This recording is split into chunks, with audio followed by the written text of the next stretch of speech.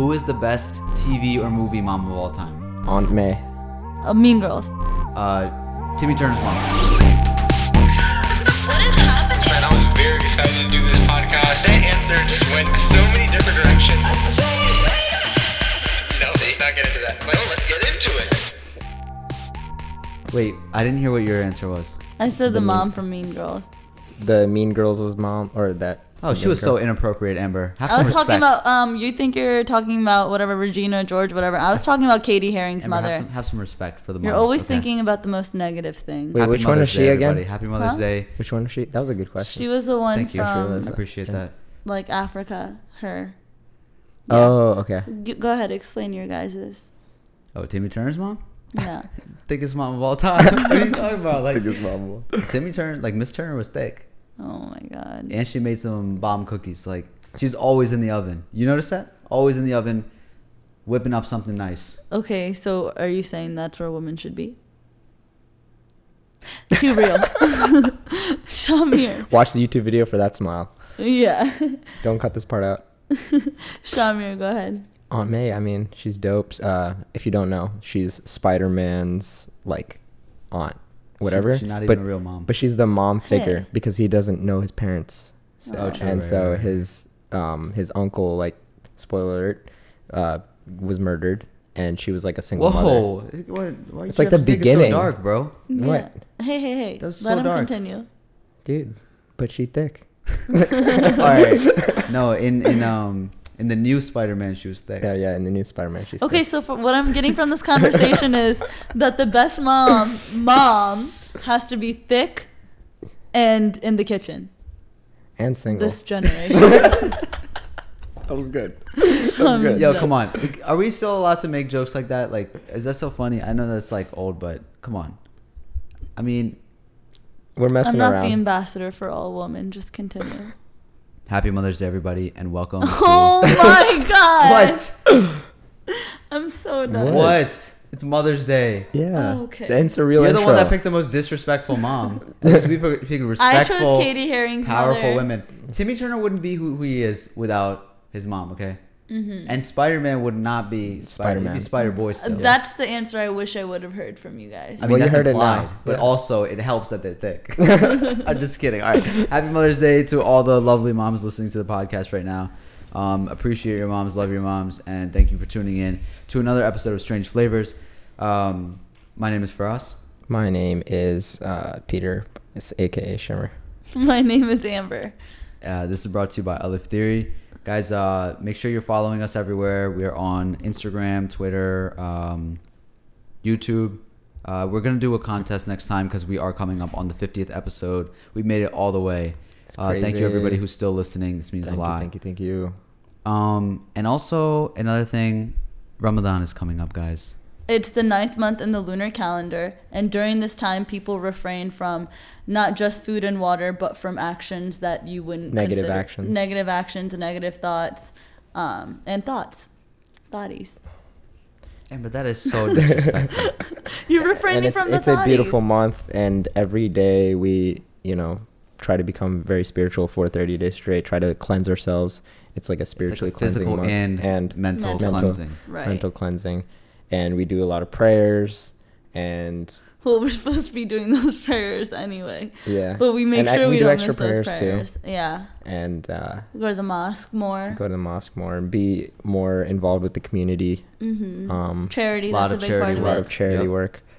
And But it's a really like nice time because I don't know about other people, but like for me at least, it's just like it's a time where everything just kind of slows down and gets Yeah. simplified. it's like Where it's like, okay, no food, no water, no unnecessary things. You kind of really simplify your life and you make it, like what do I need? And it really helps you think about like those people that don't have the things that you have. Right. yeah. And then it makes you more charitable in that way too. And after the month, a lot of people think that you go into this month, you just do whatever in that month and then it's over. But like if you don't come out of that month learning something, taking something away, or bettering yourself, then you didn't really benefit from that month. Right. And I think that a lot of my non-Muslim friends, as they grew up with me, they would fast here and there with me and see what it's like, and they would also see the benefit of doing it that way, which I think is pretty cool. Right. So I'm Yeah. excited. Are you guys excited? Like, I'm really excited. I'm excited. The only thing I'm not excited about is the fact that I have finals in the first week of Ramadan, but last week of my semester, and then my last semester of college starts and happens Dang. for a majority of Ramadan. Like last year, or for the past like 2 years, I was doing 40 hours a week at work, and like I had to wake up really early. So my sleep schedule was like 4 hours, but split in half because I do one before I eat, 2 hours after.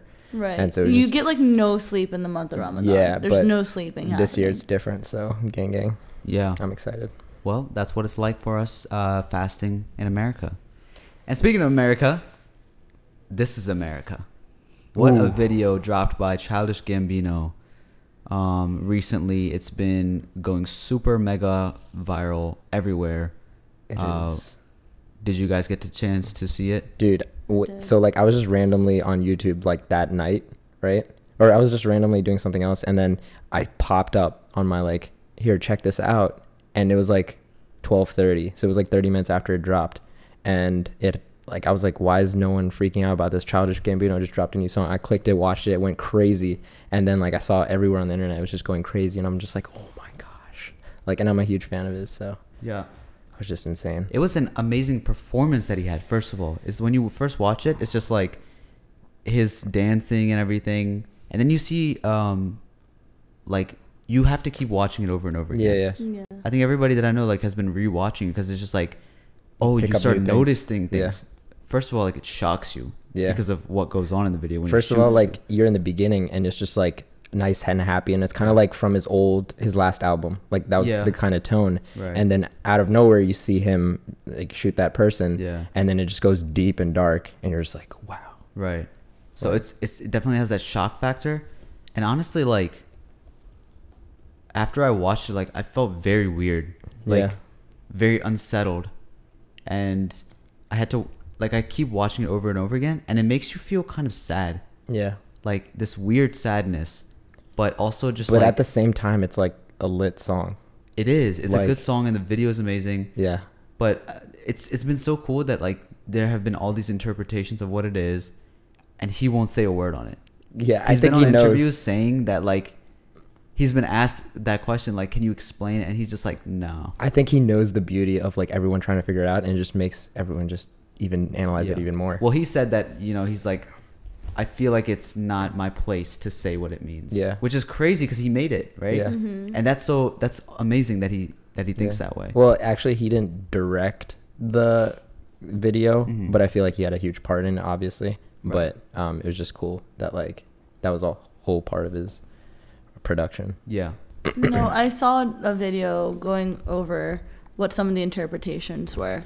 Well, some of them obviously like, highlighting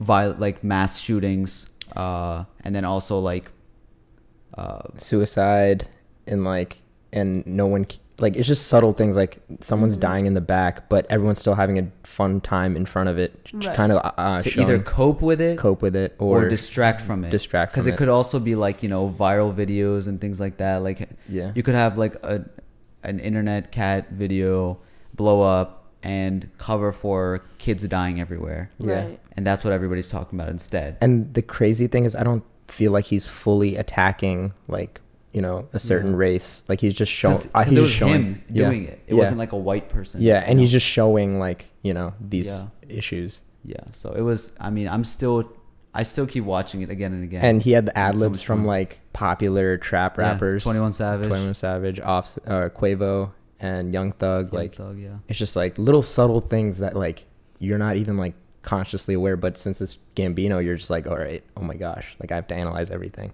Yeah, it was amazing. Another sort of interesting thing that happened with music recently in the news is, so Spotify is removing playlists, or removing artists from certain playlists because of bad conduct that they've had in real life, like XXX Tentacion and R. Kelly for like their sexual misconducts. What do you guys think about that? I think that's really weird, Mhm. honestly, because if the music is good, but or like people are playing it, and their character says something else, I feel like it's very weird for Spotify to take that down in a place where it's about music. I have mixed feeling about it because Spotify isn't the court of law, and they're not the ones making the final decisions, and that's not what, But what does that Spotify's statement for. say? By But Spotify at the removing same it, what does that say? time, at the same time, Yeah, at the I same still time. think it's good that somebody, because there's not actual people in the industry that can do much except for individuals standing up for it. But when you have a platform standing up for it, True. it does send a message. That's pretty good. That's a good So I see it from both sides. I think it's unjust.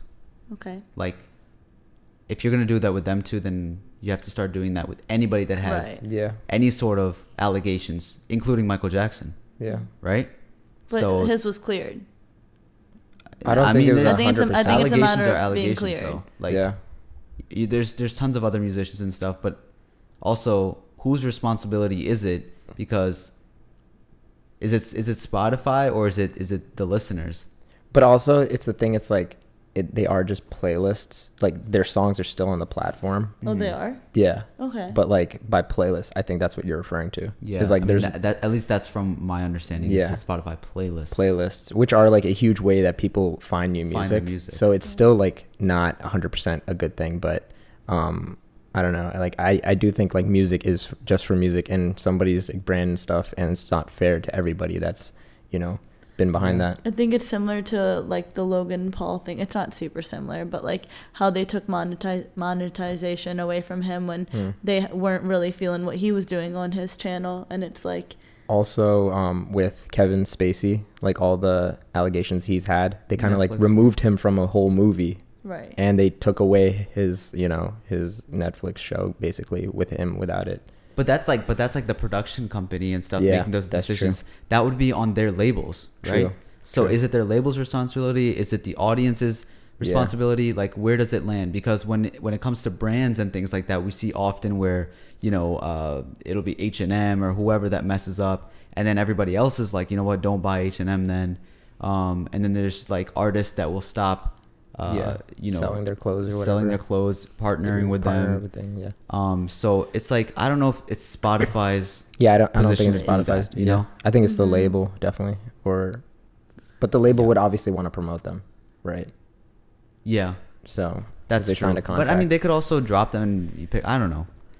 I guess people will still listen one way or another. Another label will pick them up. Yeah. I guess it's also weird because when it comes to things like this, where it's musicians or athletes, they get away with a lot more because it's like at the end of the day, they're making other people a lot of money, and those Yeah. people don't want to let these people go because Yeah. it's like they're here to entertain you. And maybe Spotify's trying to say something because they make a lot of money through these playlists. Like so many people listen to these playlists, Yeah. and they make a lot of money through these songs. So like Right. maybe dropping it does say a huge statement. Like okay, Yeah.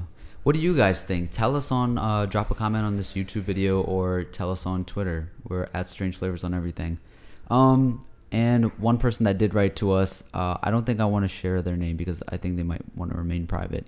So one of our listeners is saying, I've been talking to this guy who's Ismaili Muslim for a year, and it seems serious.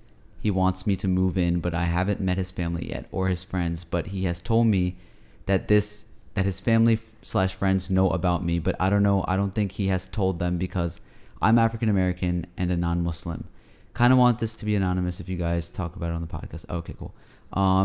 And sorry I'm late. I guess my question.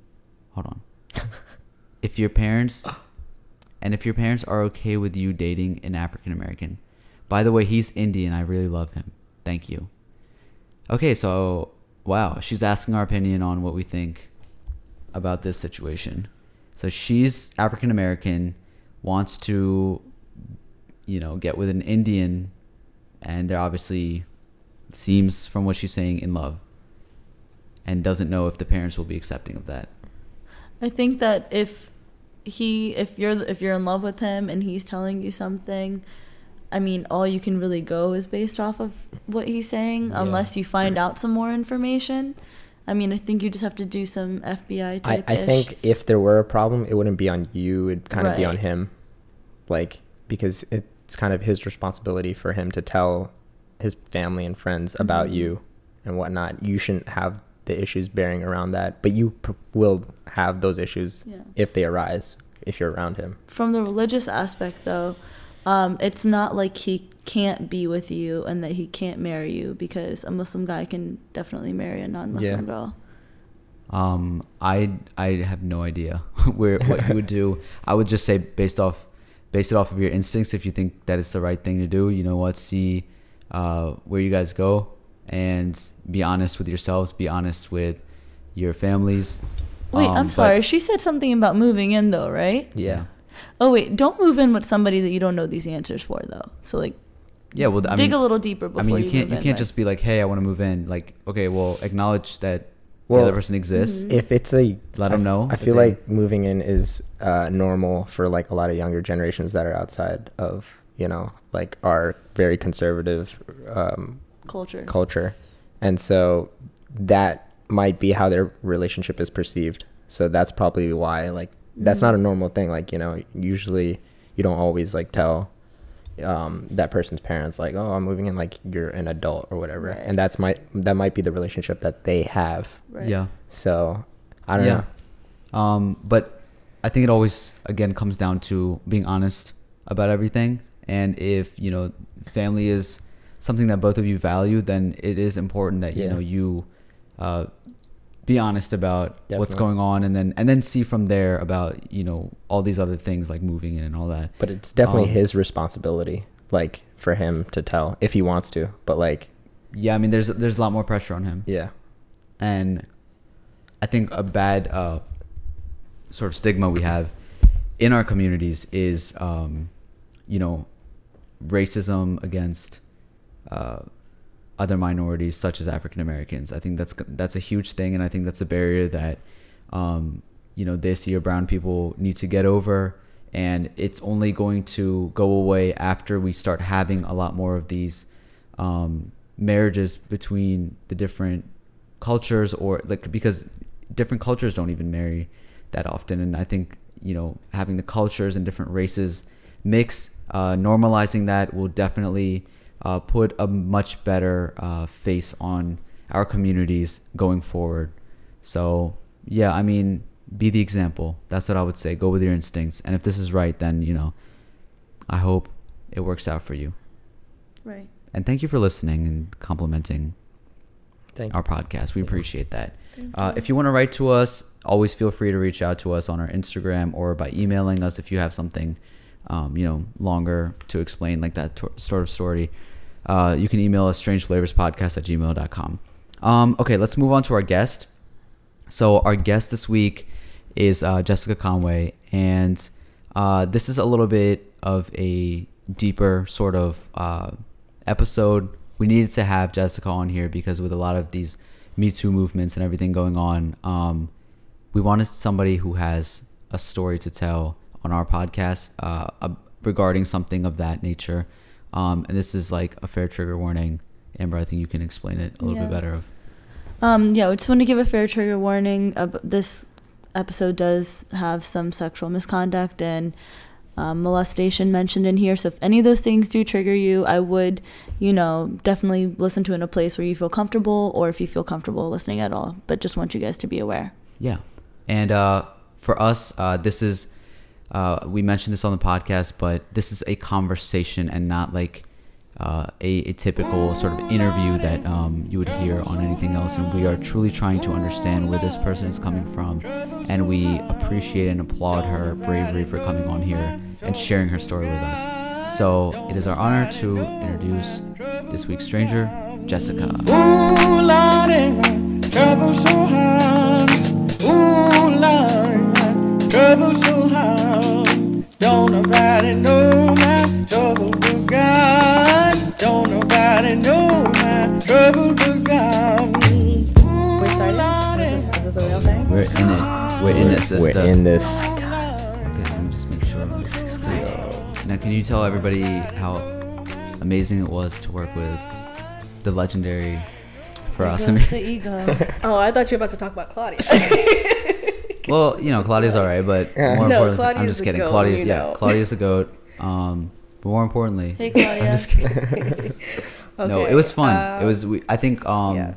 working with everybody over there. It was a good time. And Claudia was on the podcast, and shout out to Claudia. She started this whole thing. Shout out. The magazine was a great part. Yeah. This magazine has provided a voice for a lot of us, including yourself. And the reason we wanted you on the show here today is to talk about this article that you recently wrote for the last issue. It's titled Secrets and Monsters, and it just came out in the Elle magazine. Now, can you just sort of, on your own time and out of your own comfort, describe briefly what that article is about? Well, that article is about me and my stepbrother. When I was about 4, my mother remarried. Well, not remarried. That was her first marriage. My mother got married to my stepfather, and he had 2 sons. So I guess not really that long ago, because I think the first instance would have been when we were still living with my grandmother.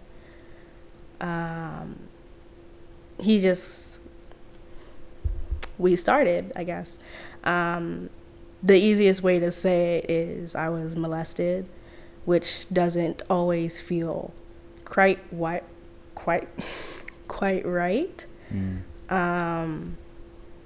Mainly because every molestation is different. So typically when people think of it, or when people picture it or are told about it, it's something horrific, It's, he hurt me, there was blood, etc. Like, there is physical pain. In my case, it's different. It wasn't like that, as far as I can remember. I do have instances where, like, I can remember something starting and then I don't remember. So I've been blessed with repressed memories, and I have no intention of digging for them. But there are also times that I do remember, and none of them are pain-filled. So basically, the article itself is about me coming to terms with that. Just me, myself, accepting that it's not something where I have to look at myself in disgust, but more as it's just something that happened, that my body is a body, and like any body, it's gonna react the way any other body would. So really the article is just about me accepting that fact and letting go. Why did you choose it to write in a way, this whole theme of like monsters and coming to terms, rather than like, saying like exactly what happened to you? Like, why was that important? I think it was important because that is how I viewed myself for a very long time. There are times when you have to start asking yourself those questions. And it's completely normal, it's completely natural to be like, okay, what is this? Because if I'm being honest with myself, the reason I wrote it the way I did was to protect the magazine. Not to be too explicit, not to be too honest in a way where people would balk from reading it.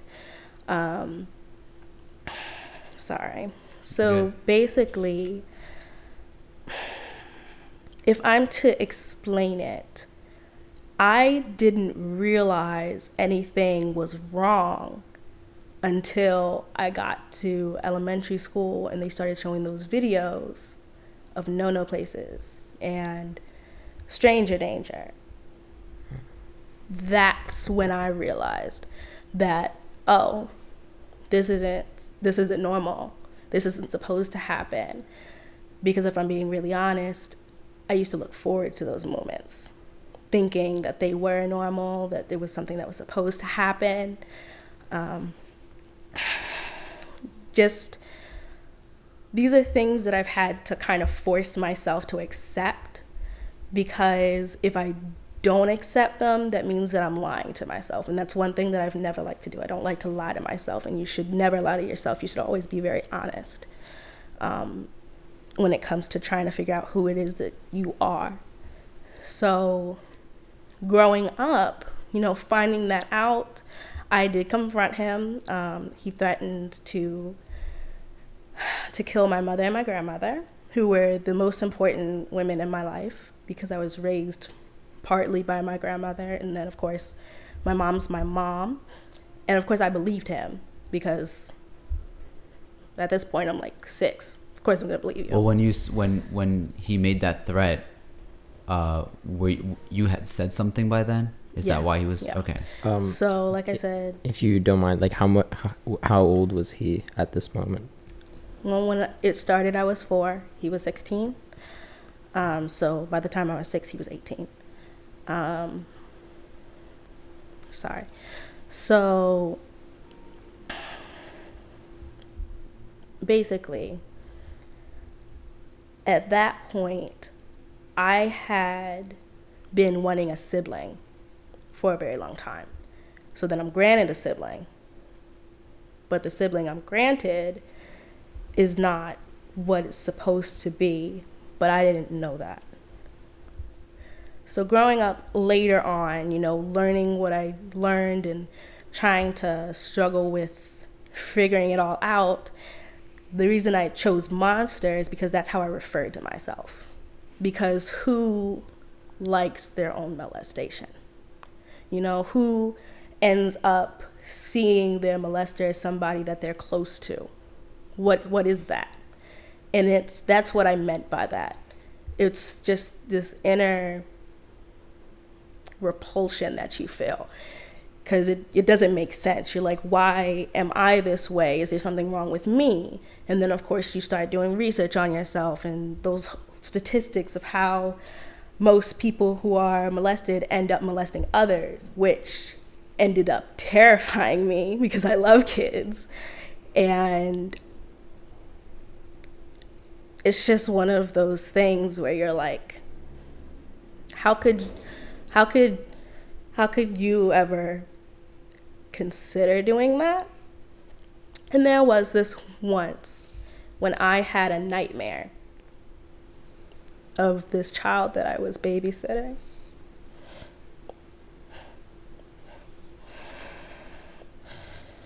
I had a nightmare of this child that I was babysitting, that I had done something to him. And in my head, I could see me doing it, and I was screaming at myself not to do it, but I couldn't stop myself from doing it. And then I woke up and I'm sobbing because I'm so afraid that I'm gonna do the same things. And I had to really start to know myself, because if I didn't, I was afraid that that's where it would go. If I didn't get to know myself, I couldn't prove to myself that that's not who I am, and that's not something that I would ever do.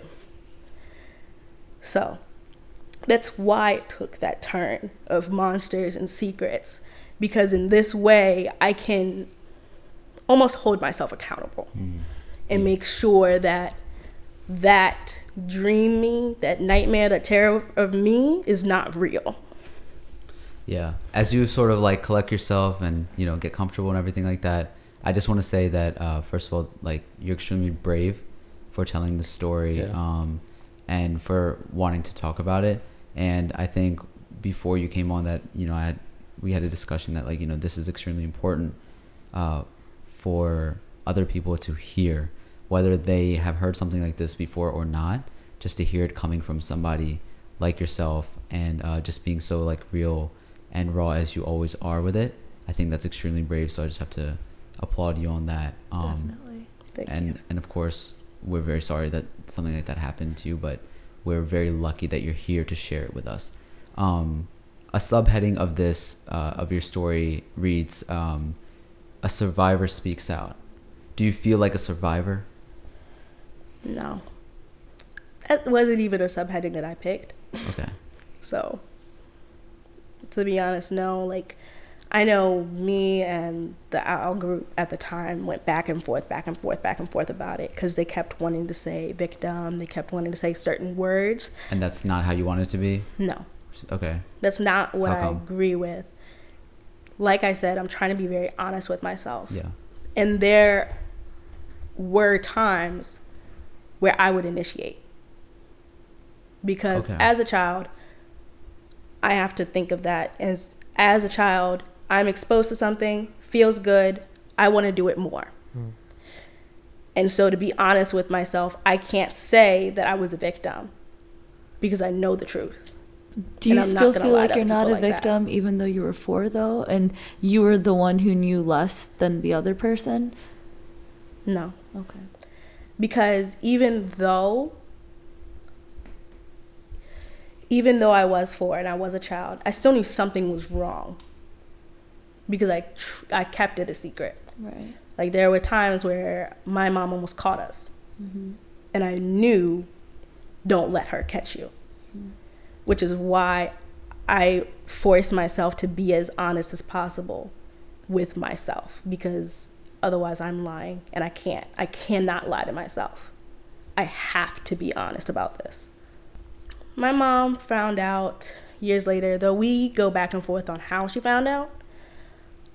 I think I was in like the bathtub taking a bath, and she had confronted me about my underwear, because there will be certain signs when a person becomes sexually active. That's how I thought it happened. She says it happened when she started showing me, like, when she had like the sex talk with me and started showing me pictures of like STDs and things like that. I'm not sure why there's that divide of how it really happened. But she knew? Yes, she found out. She took me to the doctor to make sure that I was basically okay. I had minimal vaginal tearing they're still there. But other than that, I seemed perfectly fine. There wasn't anything wrong with me in school. I was a normal child. So he had run away. I'm not really sure why. But a couple of maybe months later, he had popped back up. I remember because I was coming back from Taekwondo practice with my mom. You guys were living in the same house? Yes. Okay. Came back from Taekwondo practice with my mom. And he was just kind of sitting there at the dinner table. Like everything was normal, eating dinner. So I remember going up to my room, locking the door, and going to bed. Next morning, I'm sitting on the top of the stairs, and my mom and my stepdad are arguing in the next room. And I don't know where he came from, but all of a sudden he's next to me, and he says, "I'm sorry." And then I never see him again. Ever since? Nope. I heard from him once, maybe years later. He had called to talk to his father because he had a son. Where do you stand on that? Does that bother you? About the way that it was The way that it talked about? panned out. Well, just, seeing him after so long. Was that the only conversation that you guys had since everything happened? Yeah. Have you had thoughts about, what will I say to him when I see him or anything like that? Most of those thoughts have not been. Do you feel like you had closure, or do you not want, like, what do you feel about that? Like, was that enough for you, or? It's always a weird question, the Okay. closure question. Okay. Because I feel like there's not really much that would give me closure. Right. I mean, at the time where I was ready to come forward, there was no evidence. You couldn't. What was I gonna show? Now to be honest, I have no interest in it, mainly because I just really haven't thought it through. Okay. I haven't really delved into it. As for your question about what I would say if I saw him again, I've never really had those kinds of thoughts. I've had more of he's gonna come back for me thoughts. Oh. Which is weird, again, because it's never like he harmed me. But in my head, that's kind of how it played out in my earlier adolescent years, I guess. Like when I was a teenager. I don't want to tell you how to feel, and I don't want to pretend like I'm a therapist. But in a way, you keep speaking as if you had equal, like, mature response where it came from your end, without really putting on the fact that this is somebody 12 years older than you and they play that role of protecting you. Right. You don't seem to accept that very well. I do accept it. It's more like I don't think about his part as much because to me, that's not what's important. Okay. I think what the confusion It's is where what Amber's trying to get at is when you say something like it's not like he harmed me. What do you mean by that? Oh, I mean like physical violence. That's what I mean. Okay. So, But do you feel that he harmed you in other ways? yes. Okay. I mean, over time, obviously, this is where the confusion is because at the time, I wasn't harmed. But as I grew older, that's when the repercussions became evident. Is that from realizing what it was then? And at the time you didn't see that? Mm-hmm. Right. Like, now I realize what it was. And because I don't have that, how do I want to say this? I don't have that like haze over it. Mm-hmm. It's more like it's been revealed to me in black and white rather than in, or maybe that's not right. It's been revealed to me in color rather than in black and white. If that makes it any clearer. Like it has more definition now as something that was harmful to who I am now. I'm trying to explain this as best as I can. I know I sound like No, you're fine. No, I mean it is your perception of it, and it's interesting to hear what that is. Right. it's How hard was it to write this article? It was not as hard as you might think, mainly because when I started writing it, I did not intend to publish it. When I started writing it, it was kind of just, it just kind of happened. Like I remember I was sitting outside and I was like, I guess I'm writing this now. And I started. And then as I kept writing, that's when I realized I wanted to share it. And the moment that I realized that I wanted to share it is the moment that it became difficult. But I'm sure you've written about it many times before that. You mentioned you're a writer. In a way I did, without truly writing about it. So I Okay. did a lot of poetry before that point. Got it. And that poetry kind of links to it without me really consciously doing it. So I think the first poem that I read was called Pulling the Thread, and it was about this little puppet rag doll that literally was having her thread pulled by this stranger. So of course, after I wrote it, I realized, oh, that's what this is about. But when I was writing it, it didn't click. So it was kind of like that. Writing the article just kind of became a thing that I was doing in that moment. And then that's when I realized this is what's happening. It's kind of weird. Can I ask you, when you found out in second grade, as you're figuring, no, not second grade, I'm sorry, you said sometime in elementary school, Sounds right though, second grade. when they're telling you four? these no zones and stranger danger, what was your initial reaction to that? Just because not knowing anything to then knowing something, but not everything. At that age, how did you interpret that? At first, when we were first watching it, I think they had started out with the stranger dangers. So I wasn't like, it was just like, oh, okay, don't go with strangers. The same thing that my mom's been telling me for years. When they started talking about no places is when I started to get uncomfortable in class, because then I could actually be like, link things together to kind of be like, oh, wait, rewind. This isn't normal. Mm-hmm. So at that point, it was still happening pretty much on a regular basis. But the more that they showed the videos, because they did it over like a course of days, the more it started feeling bad. And I do you remember once when he had like woke me up in the middle of the night and took me downstairs to our bathroom? And I remember in my head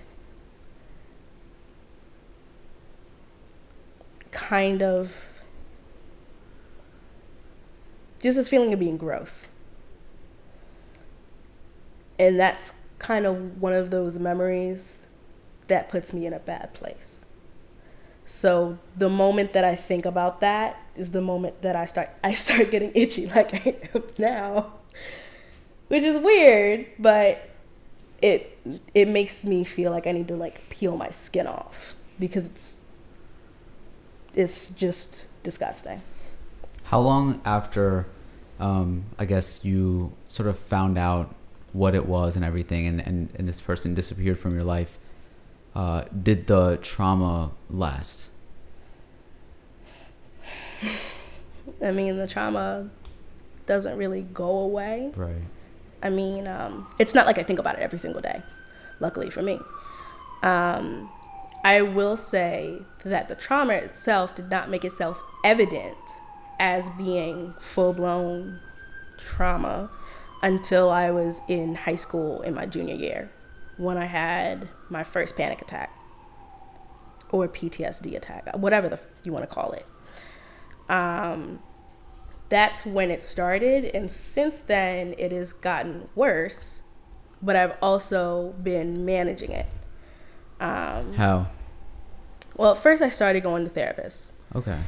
I thought that was going to help me, and I'm not deterring anybody from going to therapy because I did find that it did help me in some ways, but I also found that I preferred to manage it on my own. So, for instance, whenever I do have a panic attack, I have my own ways of getting out of it. Not ways that, anybody's taught me or anybody's thought of, just ways that work for me. So with that, I saw 4 or 5 different ones throughout the course of my life. And when I felt that I was really getting to a place where I couldn't handle it on my own, that's when I've gone back. So to say that the trauma has ended it's not a thing for me. That's another thing that I've accepted. It's not going to end. It's just going to be there. Kind of like your burn. You got it now. It's not going anywhere. The skin has changed and it'll be with you for the rest of your life. But you're not going to stop living because you've got a burn. You know what I mean? Right. It's your same skin, it just looks different. Mm-hmm. So how do you usually cope with it when you do have either a panic attack or you start thinking about it, or you're going through life and something triggers it in some way? What's usually your immediate response to that? Typically, when I start to feel it coming, it's too late by that point because my brain will continue to spiral until I'm in it. But to get out of it, I understand typically counting helps. Repeating this day that it is. Being in the dark helps a lot. Being alone. Wow. I would think it would be the opposite. It's different for everybody. It really is. I don't want to, I don't like to be touched when it's going on because at that point, like I said, I don't feel good. So every touch feels...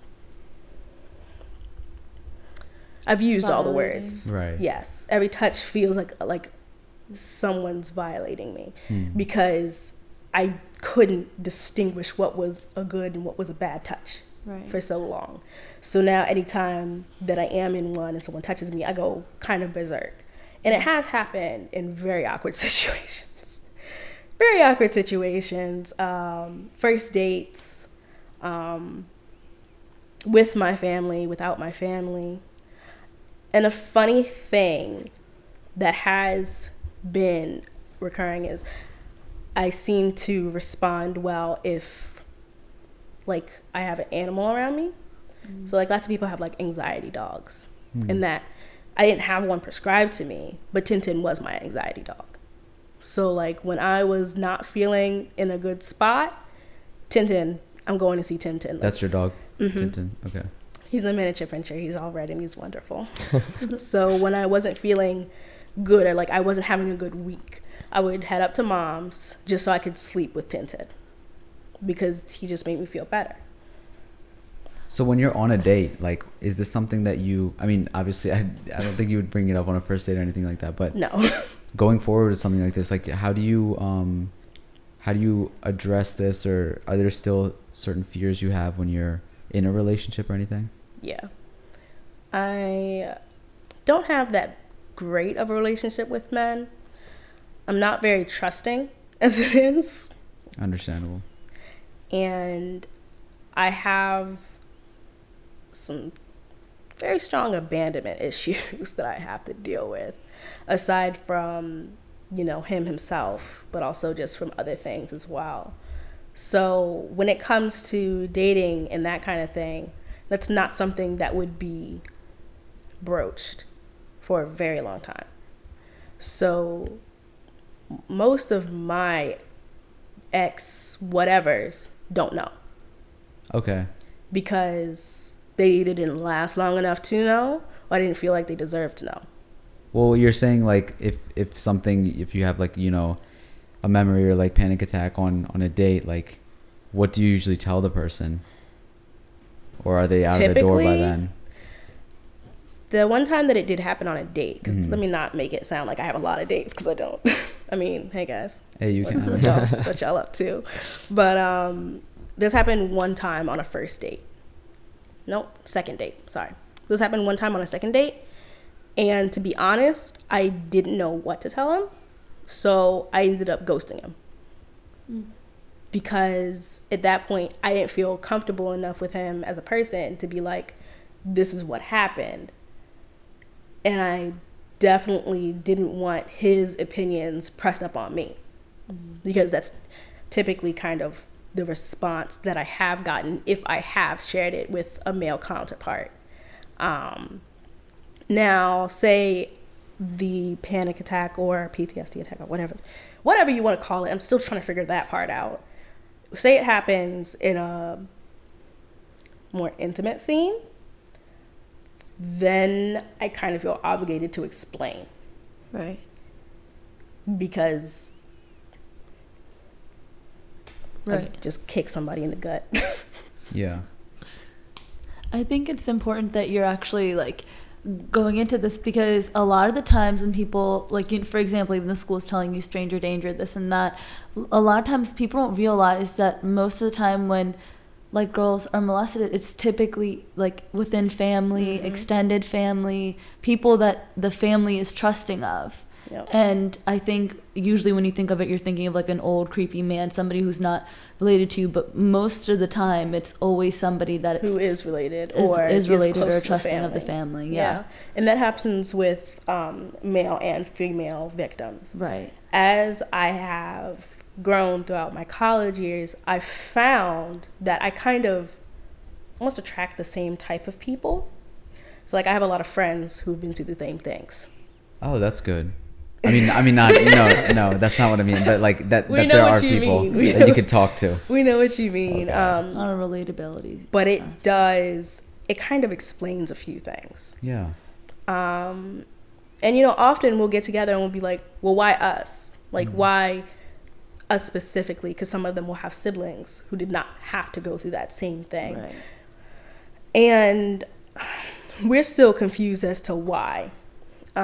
Sometimes if I'm lying to myself, I'll say it's because God made us stronger people who can handle it, which is, I'm sorry, that just kind of puts the blame on God. I'm like, okay, I don't like that answer at all.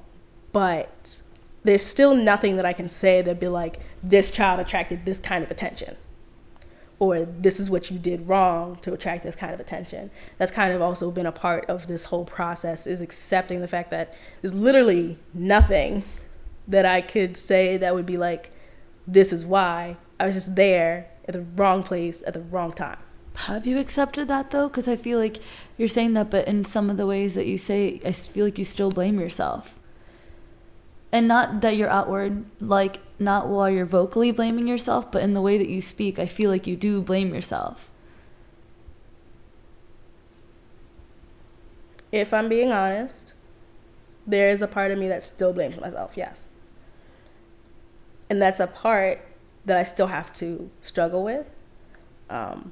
It's the reason why I have more of these episodes than I would like to accept in a year's time.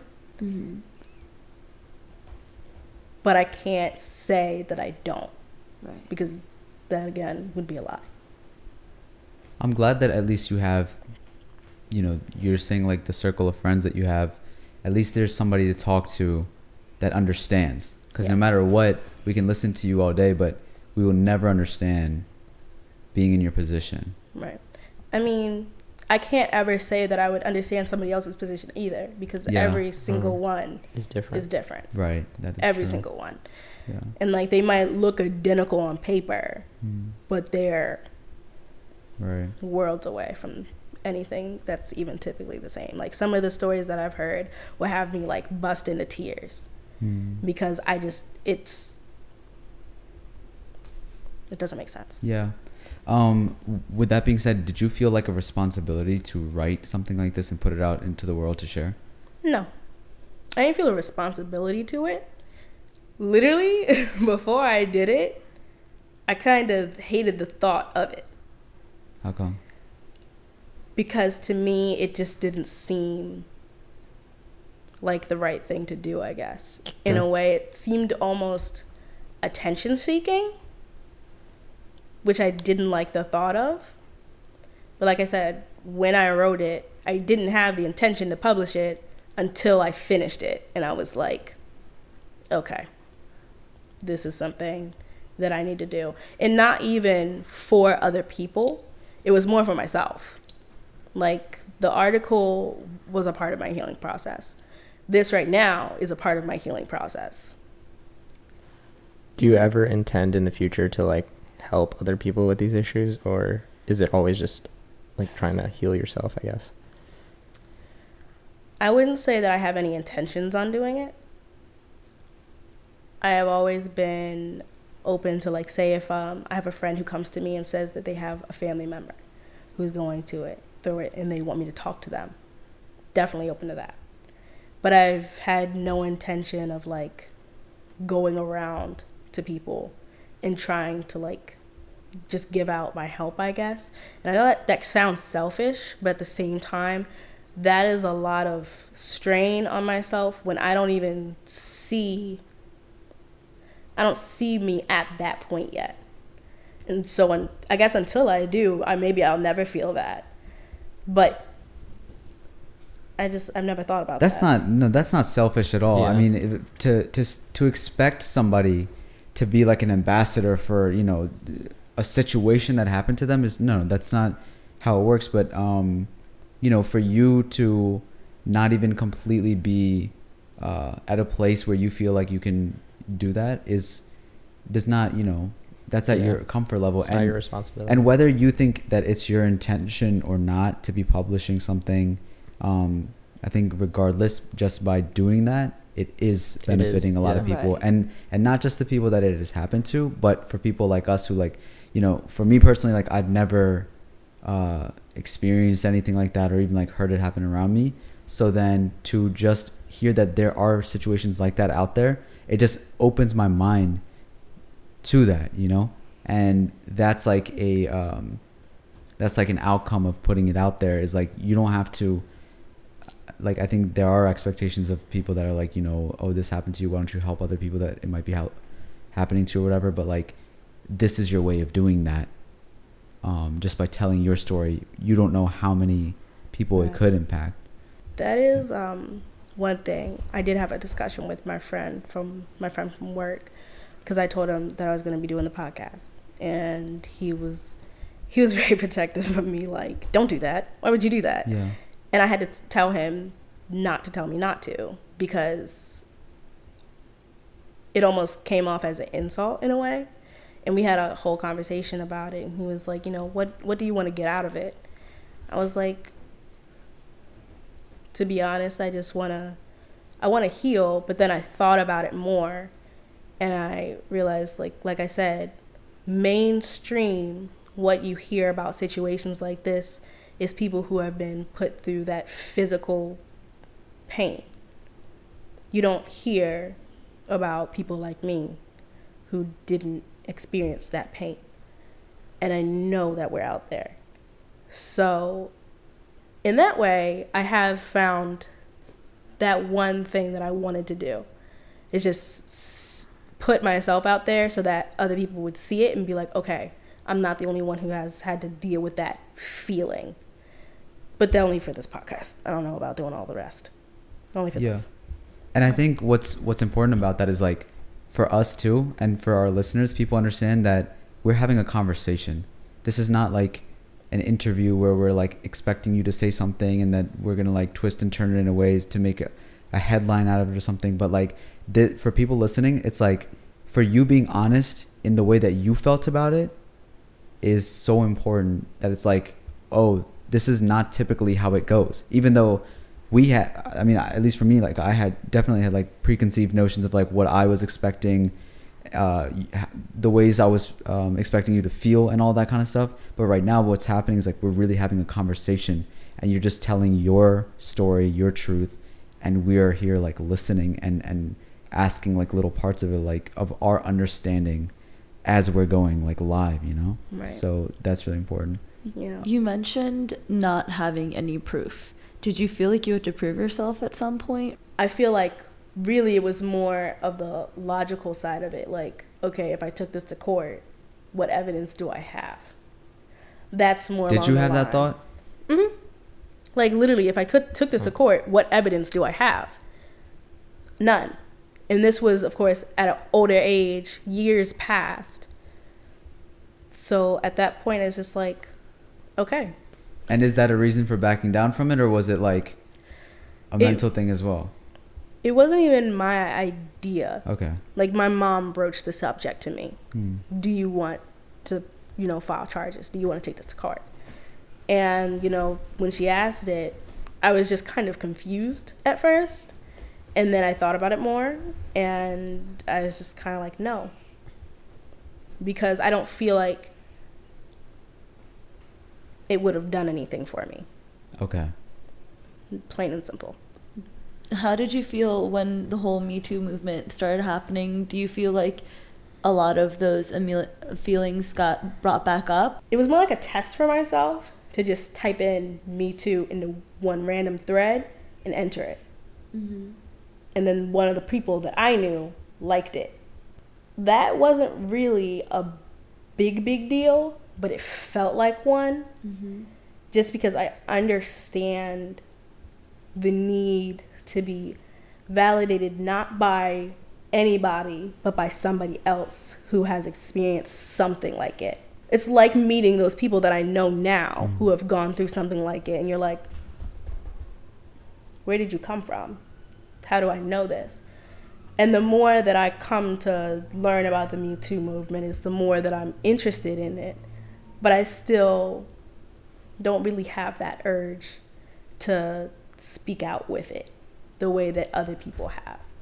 And, I hope that one day I'm brave enough to be that vocal about it.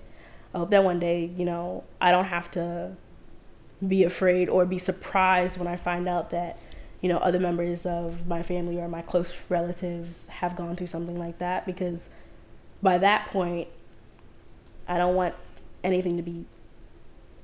to be like those kinds of secrets between people. At some point, I want it to be something that you do discuss, because as it is, I still have family who's just finding out recently everything that's happened to me.